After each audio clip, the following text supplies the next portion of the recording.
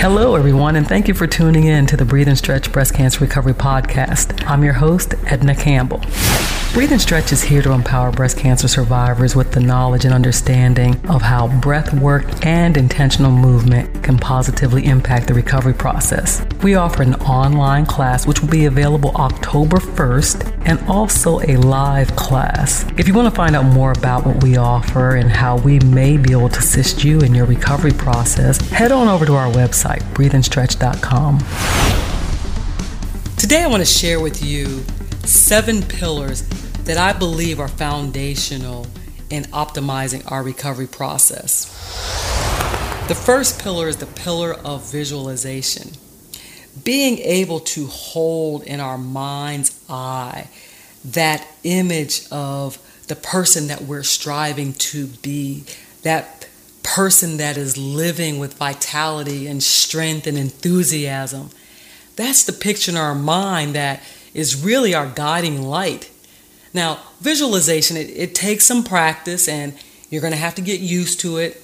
But there is some truth to being able to first see the goal in your mind's eye before you can attain it.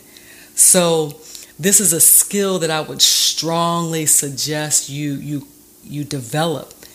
It's our guiding light. It's going to move us in the direction that we ultimately want to continue to move in. The second pillar is the pillar of gratitude. From the moment we get out of bed, we have plenty to be thankful for. It's just that we're not typically conscious or present enough to be able to realize our thankfulness for whatever it is we're experiencing in our day. But really, again, when we have the gift of a day upon us, that is plenty enough to be thankful for. The third pillar is stress reduction. Being able to eliminate, avoid, and reduce stress in our lives is crucial. We all know, as we've mentioned before, that stress is at the root of many of the diseases in our society. So how we deal with stress is pivotal in our recovery process. Understanding that, okay, you know what? This is a stressor. You may not be able to remove yourself from a stressor instantly, but when you're able to find time for yourself, take a few long, slow, deep breaths and allow yourself to decompress and remove that tension from your body and from your awareness and lighten your load a little bit. The next pillar is nutrition. Coming to an understanding that our body has been depleted and we are rebuilding our body. So eating nutrient-dense foods, eliminating sugar, eliminating bread, eliminating foods that are not real foods or modified foods, feeding our bodies things that we can utilize and strengthen our body system. The next pillar is exercise. Now, I'm not saying go out and join a gym or a yoga studio or do anything formal. What I'm saying is become conscious and intentional in your day and decide to move in your day at some point in time. Improve your circulation, okay? Oxygenate your cells. Work on your range of motion and your mobility. Reduce stress.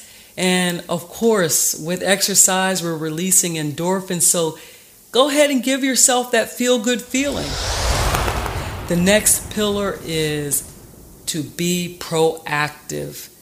There are a lot of things and a lot of opinions that are going to be coming your way as you move through your process and your healing, and you're learning more about what has happened to your body and how to best rebuild your body. It's okay for you to have a voice and to initiate what it is that you think is best for you.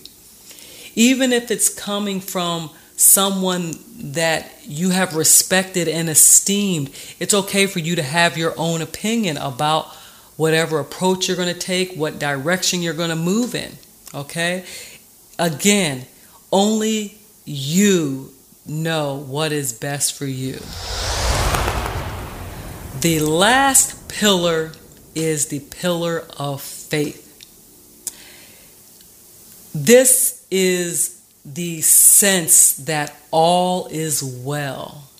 And just having that perspective is a load off. That right there allows us to move with ease, with less worry and concern, and enjoy our present moments and be able to extract from each day the very best of that day.